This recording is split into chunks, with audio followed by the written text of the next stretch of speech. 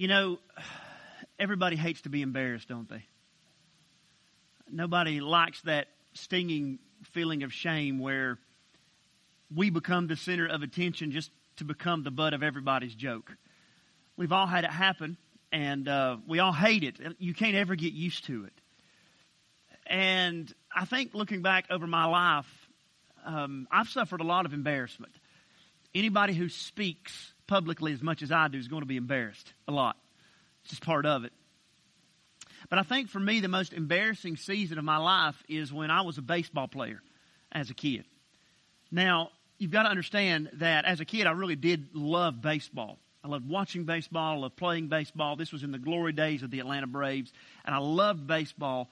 But God did not give me an ounce of athletic ability.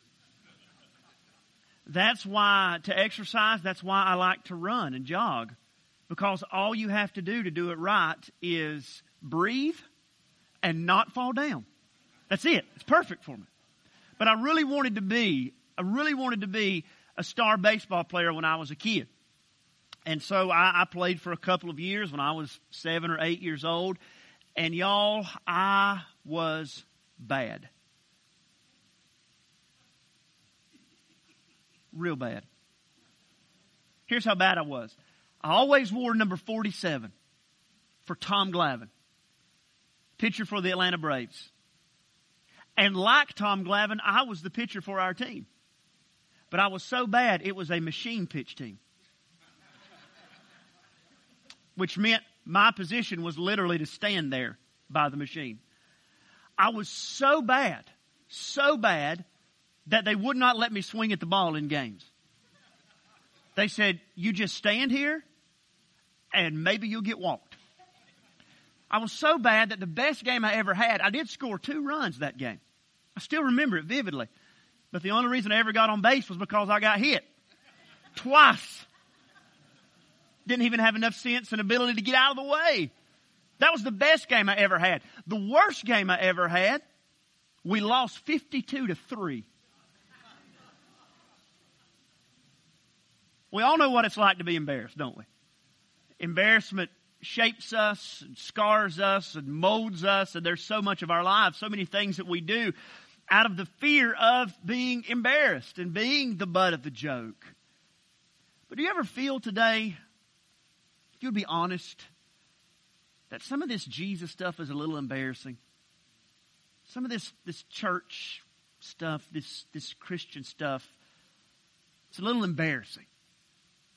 Just maybe doesn't look good to the smart people in your life.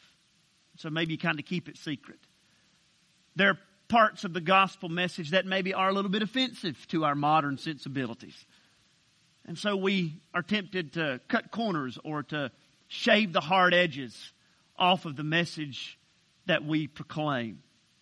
Have you ever been embarrassed by the message of Jesus? Today we're going to look in 1 Corinthians chapter 1 at a church that really their fundamental problem that Paul's addressing in this part of the letter is that they are embarrassed by Jesus. In some way they want to believe that maybe there's a way to put a new spin on the gospel. Maybe there's a way to make over the Christian message that's going to make it more appealing and more interesting and more comfortable for people in a watching world. And we have that same temptation today out of our fear of embarrassment. Maybe if we could adjust Christianity to fit into the can-do American spirit, the entrepreneurial, innovative spirit of people like Steve Jobs, then maybe Christianity could have a place in this world. Or maybe if we could wrap up our Christian presentation in the best technology and with the witty delivery of somebody like Jon Stewart, then maybe Christianity would fit. Where does Christianity fit? Let's read 1 Corinthians chapter 1, beginning in verse number 18. If you don't have a Bible with you today, we've got the words on the screen. I would ask you to follow along with us as we read our text. 1 Corinthians chapter 1, verse number 18. Paul says, "For the word of the cross is folly to those who are perishing. But to us who are being saved, it is the power of God. For it is written, I will destroy the wisdom of the wise, and the discernment of the discerning I will thwart. Where is the one who is wise? Where is the scribe? Where is the debater of this age? Has not God made foolish the wisdom of the world? For since in the wisdom of God the world did not know God through wisdom, it pleased God through the folly of what we preach to save those who believe. For Jews demand signs and Greeks seek wisdom, but we preach Christ crucified, a stumbling block to Jews and folly to the Gentiles. But to those who are called, both Jews and Greeks, Christ the power of God and the wisdom of God. For the foolishness of God is wiser than men, and the weakness of God is stronger than men. The grass withers and the flower fades, but the word of the Lord remaineth forever. Now, if you're with us last Sunday morning as we began diving into this first main section of the book of 1 Corinthians, I told you that this is a letter written to a fractured and a divided church. And even if you weren't with us last week, chances are that you've probably been in a church like this at some point that has all of the drama of a high school cheerleading team. That's the church of Corinth. They can't get along. They can't see eye to eye. Everybody is split into different factions. Some people say, well, we are the Paul tribe. We are the Peter tribe. We are the Apollos tribe. And then there are the super spiritual jerks who say, we are the Jesus tribe. And Paul is writing here, really in the first 4 chapters of 1 Corinthians, to address this division in the church that has arisen over the personalities of their favorite preachers and over the preferences that people have about how their church should look and how it should function and how it should feel. And ultimately, Paul says at the end of 1 Corinthians 1:17, he says to them, listen, if you will remember when I preached to you, I intentionally committed to never do anything that would ever be a wedge of division between the people of God. He said, I came to you preaching Christ, who is the power of God, because Jesus must always be the center of attention among His church. And so what Paul's getting at here is that churches divide when something other than Jesus becomes more important than Jesus. When they put the cross off to the side, and they replace the centrality and the importance of Jesus with anything else, no matter how good it is, the result's always going to be disaster. But the Corinthians really had cultural reasons for doing what they did. And that's because Corinthian culture was a can-do culture. They were driven by success.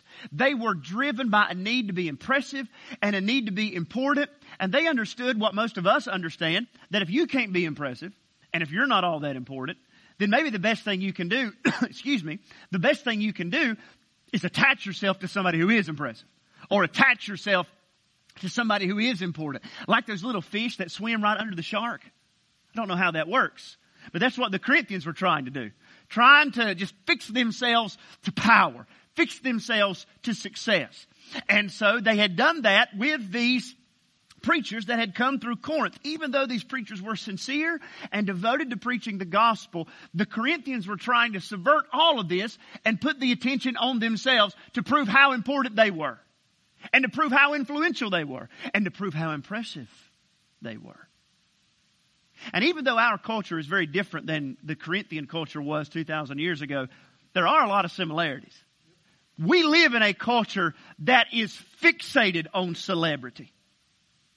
Just obsessed with what celebrities wear and who they date and what kind of coffee they drink and what kind of $600 makeup they wear. We are obsessed with important people. And we might even hope that one day maybe we could be something like them. Every kid today, I told you, when I grew up, I wanted to be a baseball player. That's what normal American boys wanted to be when they grew up. Now kids want to be YouTube influencers. What has happened to our country? We're so fixated with getting all of the hits and all the eyes on us. And sometimes we think that the way to go about having power or the way to go about being impressive is that you try really, really, really hard in school. So you get into a really great Ivy League college and you go to Harvard and you go to Yale and then you do your understudy at the Supreme Court and then you get elected to the Congress and now you matter and now you are important. Everybody will notice you. That's our culture too. We're obsessed with importance and success and ability and influence and being impressive. And where does the message of a bloodied, broken, crucified, dying God fit in that way of thinking? Paul's going to say it doesn't fit. He says you need a new way of thinking, where God has embarrassed the wisdom of the world, and God has humbled the power of the world, and God has declared that even in His weakness at the cross, He is more powerful than the most powerful in the world. And even in the seeming foolishness of the cross, He shows more wisdom than the world could ever hope to attain on its own. What Paul is saying here in 1 Corinthians chapter 1 is that God at His worst is greater than men at their best. And He does it first by highlighting that the cross is the point of division between those that believe and those that don't believe. The cross is the point of division. He says in verse number 18, he says, "For the word of the cross is folly to those who are perishing." The people in Corinth that weren't Christians, and even in the ancient world at large, when they heard the message of the gospel, when they heard this message of salvation and forgiveness that all centered around a man dying on a cross, they were insulted. They were offended to think that a God would humble Himself like that. To think that our sin was so serious that the only remedy was that a man died in our place. In fact, in the ancient world, to even talk about crucifixion in public was considered highly offensive. That was just one of those words that you didn't bring up. It was a subject everybody knew was off limits. And now the Corinthians are believing this message, and they're singing about the cross, and they're proclaiming the cross, and they're starting to feel the pressure of embarrassment because they realize their message of the gospel does not fit. And Paul says to those that are perishing, the word of the cross is foolishness. It's folly. The word folly is the Greek word that we get our English word moron from. Y'all know what something is if it's moronic, right? That means it's plumb stupid. Now, y'all know what plumb stupid is, right? I've always got to make sure in the Deep South that my Appalachian English translates. Plumb stupid is stupid on steroids. And when people heard the message of the gospel, they thought, this is just plumb stupid. In a fast-paced, image-obsessed, success-obsessed, power-hungry, succeed-at-all-cost culture like Corinth, the message of the cross is just plumb stupid. And Paul will say in verse number 22 that this rejection comes from two places within two groups of people. He says the Jews, they reject the message of the cross because they want signs. They want power on display. The Greeks reject it because they want to see wisdom. So he says the Jews demand signs. They wanted to see proof, power. They wanted to see that this Jesus stuff was legitimate because God was doing what could not be denied. And in truth, you can't blame them for thinking that. The Jews had thousands of years of history where they had seen God flex His muscles time and time again. God had delivered them through the Red Sea. God had used Joshua to conquer their promised land. God had delivered Shadrach and Meshach and Abednego from the fiery furnace. Those were the stories that the Jewish people grew up on. They had them for breakfast every single day. And they said, our God is the true God of heaven and earth, and our God is the God of power. In fact, the Bible says in Genesis 1:1, in the beginning, God, that is Elohim, the powerful one, created the heavens and the earth. They said, show us power. And the Christian gospel preached weakness. It preached death. It preached a Savior dying naked and alone, rejected, spat upon. That doesn't look like power. That looks like an embarrassing display of inability. But the Greeks, they rejected the gospel because they sought wisdom.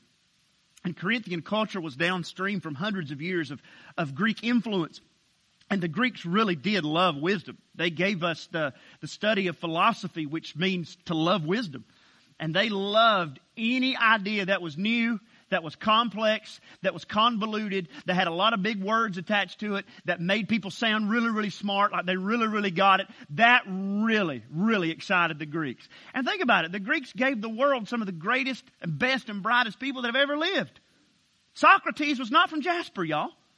He was Greek, right? The Greeks gave the world democracy. Think about how smart that was. So that every time now, when you're riding around and you see the 5,000 yard signs of people who are running for Jefferson County Sheriff, you should thank the Greeks for that. The Greeks gave the world the Pythagorean theorem. Every time you drive across a suspension bridge, you should thank God for Greek culture. The New Testament was written in Greek. These people were bright. And they said, give us something that is going to stimulate the nerves in our frontal lobe. And then the Christians preached this embarrassing, shameful, silly message of a crucified Savior. And they said, that is not smart. That is moronic. He even says in verse 23, it was a stumbling block to them. That is to say, it was a scandal to them. They were offended. It insulted their intelligence when they heard it. Christianity that centers on the cross, that is all about Jesus' dying and rising again, that message is going to have a hard time finding any footing in the marketplace of ideas. But y'all, I'll be honest with you. If you take the cross out of it, Christianity can compete just fine. If Christianity can be tailored to be kind of this therapeutic self-help message about how people can be better, Christianity will do just fine. It'll do just fine on Oprah. That's not a thing anymore, is it? But it would do just fine on The View. It'll do just fine on CNN or Fox News. If Christianity is really not about God coming into the world to rescue, but about how politicians and political parties can save us, Christianity will do okay. If Christianity is really a message all about me and things that I need to do or things that I want to hear, then it'll probably do all right. But when you say that Christianity is about God dying in our place, in the place of His Son, the Lord Jesus, man, that seems awful tone deaf, doesn't it? It seems unmarketable. It seems uninteresting. So for those on the outside looking in, they said the message of the cross is foolishness. But Paul says in verse 18, for those of us who are on the inside, for those of us who have believed, Paul says this message, it is the power of God that will save us. Paul says we have come to understand that it is on the cross of Jesus Christ that our God flexed His muscles on our behalf when He stretched out His arms to die in our place. He says it is at the cross of Jesus Christ where our God etched right here in the middle of human history an undeniable message about His wisdom, and He did it using a hammer and 3 nails. Paul said we have come to see that it is at the cross of Jesus Christ where God has displayed His greatest power and His deepest wisdom. He said this is the message that has saved us. See, the Jews and the Greeks, for all they disagreed upon, the one thing they would agree upon was that the message of the cross did not proclaim much of a God. What kind of God would go and get Himself crucified? What kind of God would be humbled? What kind of God would turn Himself over to the wishes of sinful people? That doesn't sound like the God of the Old Testament, who speaks and whole nations bow to His will. That doesn't sound like the gods of the Greeks. That doesn't sound like Zeus the Olympian who conquered the Titans. That doesn't sound like Poseidon who ruled the uncontrollable sea. That doesn't sound like any kind of God at all. What kind of God goes and gets Himself crucified? Paul says the kind of God who gets crucified is the kind of God who's so powerful that His power is not diminished at all when men spit in His face. Our God, Paul says, is a God who is so wise that His wisdom does not erode, even though He gives Himself over to death to save His people. Paul says that our God is a God who uses His power and uses His wisdom to side with the weak and the foolish of the world to rescue them from their sin so that they can be with Him. Paul says, you look at that and you don't see wisdom, but it is the wisdom of God. You may not sense power, but he says that is when God was at His most powerful. when it appeared Jesus was at his worst, God was at his best.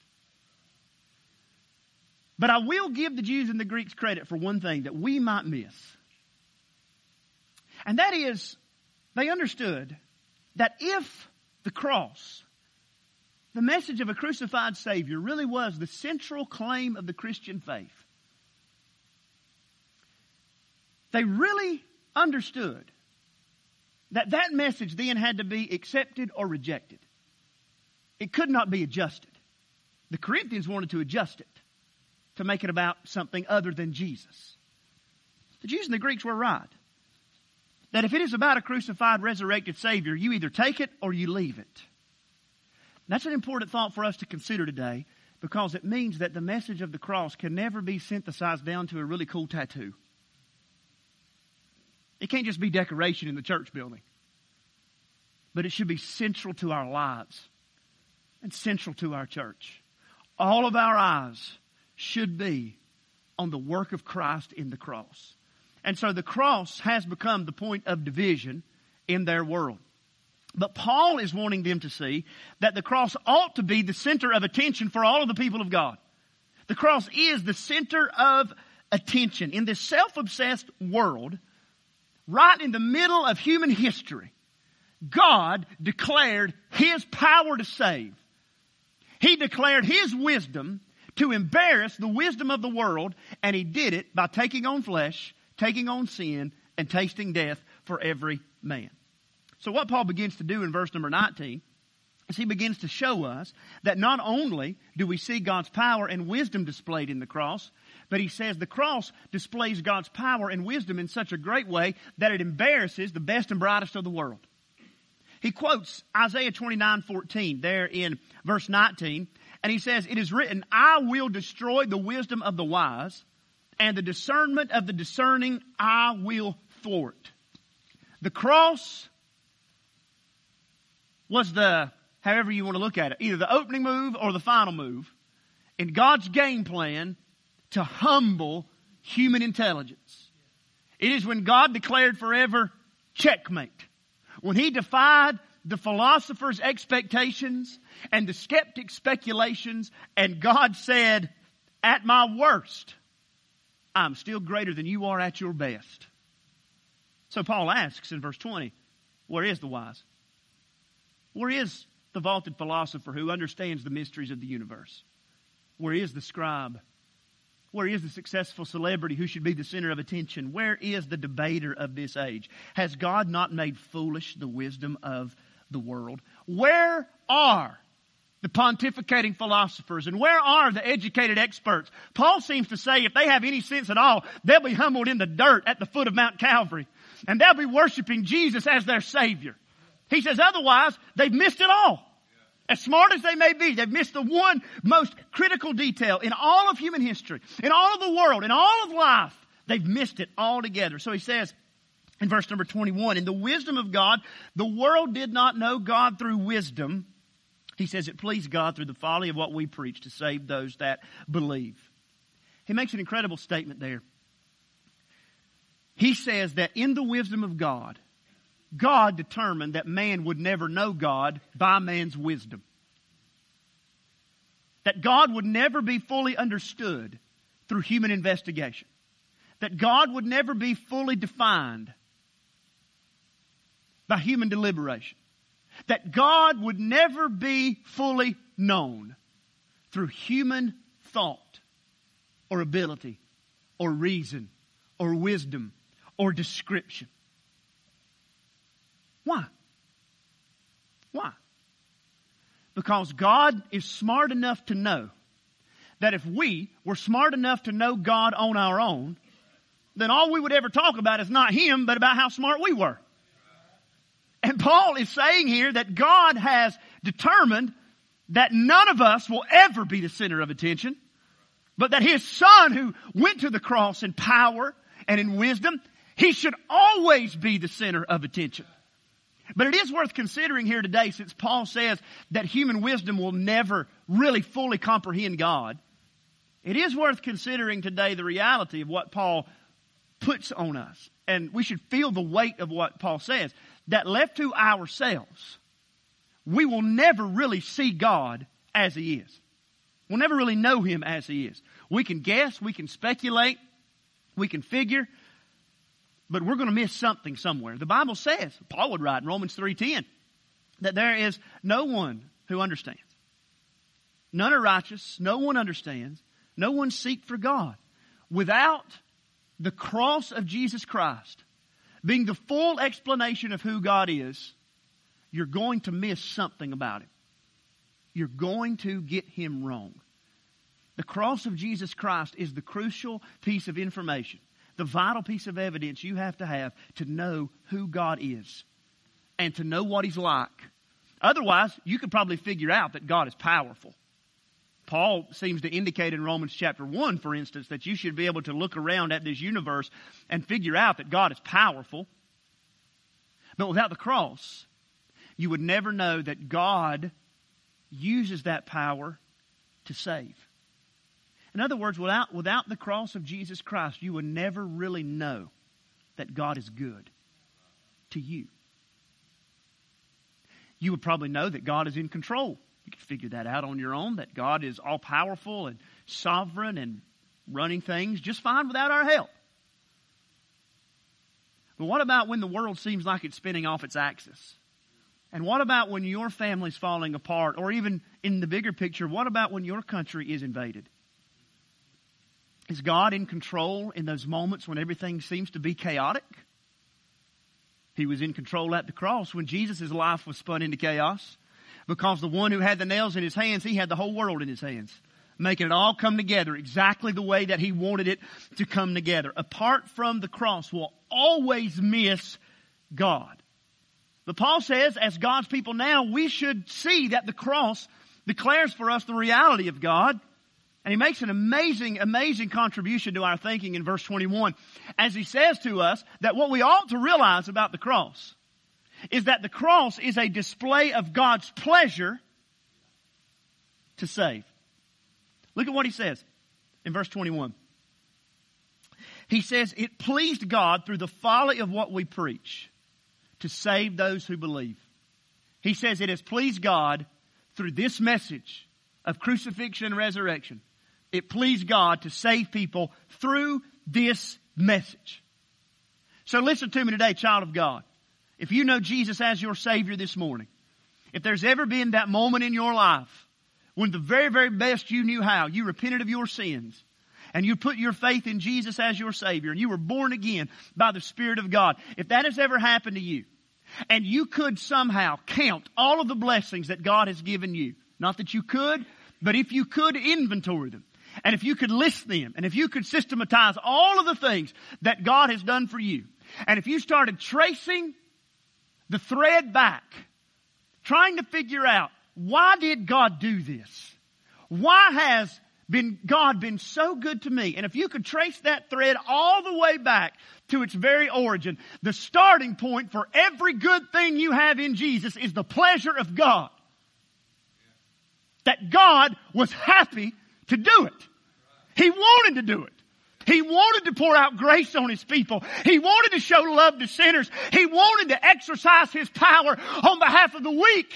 He wanted to show His wisdom on behalf of those who did not have it understood. And so Paul is coming to us to say that the Christian message is not the message that the world is preaching to you. The world is preaching to you a message that says you have to succeed, and you have to be smart enough, and you have to be impressive, and you have to be good. The Christian message comes to you and says that God stands with the weak, and God is pleased to love the foolish, and God shows His power on behalf of the powerless. And so Paul says, where is the wise? Where is the powerful? He says, look to Christ crucified. He says in verse number 24, Christ is the power of God and the wisdom of God. Paul asks us, where can you go in the world to see power? Where do you go to really see power? You could go today to 1600 Pennsylvania Avenue in our nation's capital. And not that they would ever let you in, but you could go. And you could stand at the fence and you could look at that big white house you're paying for. There's power, like it or not, there is power inside the walls of that place. to change the future of countless millions of lives. Power to change the future in our nation's capital. But at the cross of Jesus Christ, you see God's power to change a people's past. You could drive to NASA. You could do it in Huntsville, or you could go to Florida or Texas. And you could meet rocket scientists, actual engineers who have the power to put people in space. The power to put people on the moon. The power to put people in the International Space Station and equip them to live there for a year or so at a time. But you can go to the cross of Jesus Christ and you can see God's power to put a man in heaven. You could go to UAB today and there are people there that are intelligent enough to design robots that'll take the heart out of a dead person and put it in a living person. But you can go to the cross of Jesus Christ and you can find the power to make dead men live. Where do you go to see wisdom in our world? Do you go to a college campus where they're lecturing about astrophysics? Do you go to Congress to see but no. Where do you go to see wisdom in our world? Paul says you go to the cross of Jesus Christ because there you see God's wisdom displayed in high definition.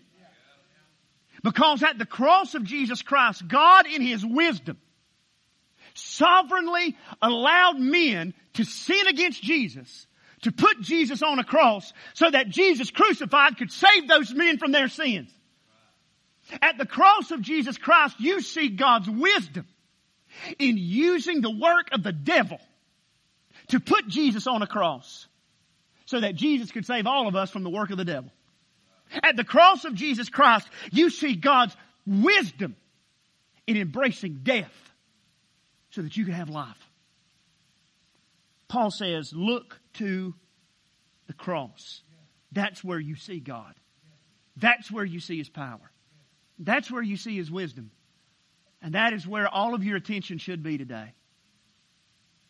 And so I want to tell you today that what the Bible tells you about knowing God is that you need to look to the God who is hung upon that tree on Calvary's cross. That's where you'll find Him.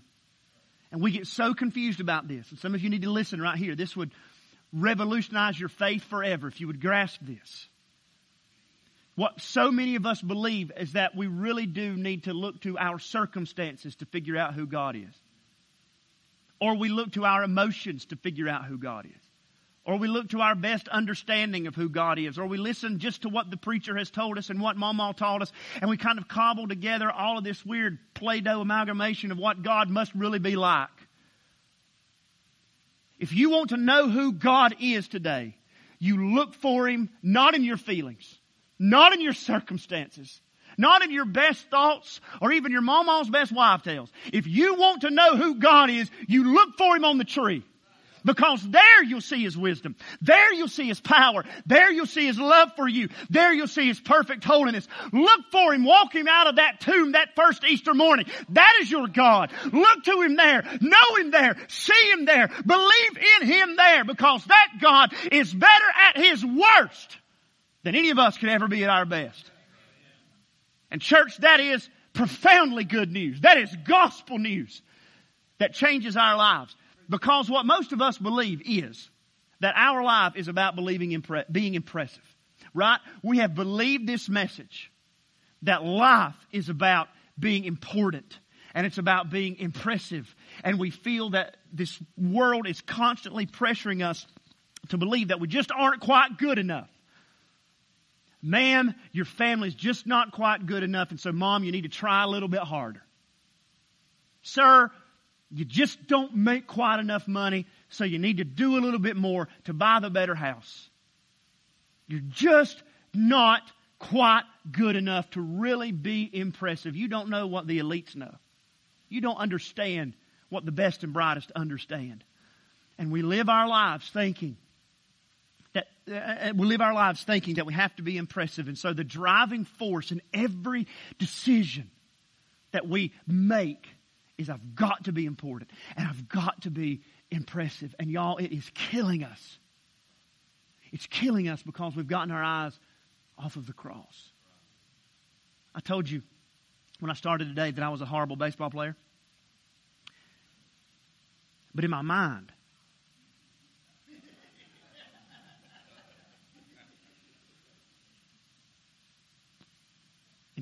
at 7 or 8 years old, I was destined for greatness. I can still remember standing under the maple tree in my grandparents' front yard, doing what all of us did when we were kids, throwing the ball up in the air and hitting it. And every swing, not just a home run, every swing was a home run. The bottom of the ninth, Game 7 of the World Series. And I hit the winning run. Somehow we come into this world believing this message about our own importance. But I want you to hear the good news of the gospel today. You don't have to be important anymore. You don't have to be impressive. You do not have to engineer and cobble together a perfect life, because the one perfect life has been lived for you. And the one perfect life has been laid down for you on this cross. And that one perfect life was taken up for you 3 days later. Take His life and rest in that. But we also need to learn from the Corinthians here, I think, as a church body. The church at Corinth really did want to be impressive. They really wanted to be important, and they felt like the message of the cross was in the way of that. And so they thought maybe what they needed to do was emphasize the cross less and emphasize human personality or human gifts or human ability more. That sold well. It marketed well. It played well. And that same temptation is ever present in the life of the church. And there are so many churches around us today that have given in to that temptation. They have bought the devil's lie, hook, line, and sinker, to make the church about what sells and what's attractive and not about the crucified God. And so, Sharon Heights, I just want you to hear me today. We could be a cool church. We could be. Y'all, a couple weeks ago, this is embarrassing to admit. A couple of weeks ago, I went to the store and needed some jeans, and I accidentally bought a pair of skinny jeans. We could be cool. And they were skinny. I thought I'd bought a pair of yoga pants. I mean, they were so tight, if I had a quarter in my pocket, you could count the freckles on George Washington's nose. I'm telling you. We could be cool. We could have cool nightclub lights. We could buy some cool fog machines. We've got the money. And we could just quit talking so much about the gospel and talk a little bit more about you. Talk a little bit more about how great you are. And I could smile a little bit more, not yell so much. And we could really have something. But what we wouldn't have is the power of God to save. Some of you today are trying to figure out who God is. You know Jesus. You say, I've been saved 10, 15, 20 years, but I'm in a place in my life right now where I'm trying to figure out who God is. I'm trying to figure out, frankly, if God has lost His mind. I'm trying to figure out if God really has any power to change this situation, because I've prayed and He doesn't seem to be doing anything. And you are right now trying to figure out who God is. And saint of God, if you're suffering like that today, I just want you to hear what this text reminds you of, and that is that our God is the God of the cross. Yeah. That our God is the God who does love His people this far. Yeah. And our God is the God who really does show power in weakness. He shows wisdom in foolishness. That when everything is backward and upside down, and when everything has gone totally wrong, that is when God is at work. That is when God is doing His greatest work. And God is probably doing that for you, because our God is a God who brings life out of death. Our God is a God who brings blessings out of loss. Our God is a God who brings your eternal salvation out of the death of His Son. And if He does that, then you can trust Him. You can trust Him. And you can know Him. You can know Him, revealed in His cross. Let's stand together today as we prepare for an invitation. Let me pray for us quickly now. Father, it's so easy for us to speculate. It's so easy for us to try and figure you out. But Lord, we'll never be able to do it. And yet, Lord, for all of our inability to understand you, you have told us who you are in Christ. You have revealed yourself to us in death and in resurrection. God, I pray for those that are struggling to know you right now. Lord, I pray you would help them to anchor themselves in the cross. See you there and believe you there. Lord, I pray for those that are trying so hard to be impressive and they're wearing themselves out. Lord, I pray that the invitation of Jesus to all of those who are weary, to all of those who are heavy laden, to all of those who are worn down and worn out, God, I pray that would ring true in their heart right now. And I pray they would come and take your yoke upon them. They would quit trying to be important, retire from trying to be impressive, and simply rest in Jesus. And God, I pray for our church, that the future of our church would never know a day when Jesus was not at the center. God, let it never happen. Let us never compromise on the gospel. Let us never compromise on the message of Christ crucified for us. Help us to know and believe and understand that it's here that we see your power. And it's here that we see your wisdom in a Savior crucified for us. Do your work in us now, we pray. And I ask in Christ's name.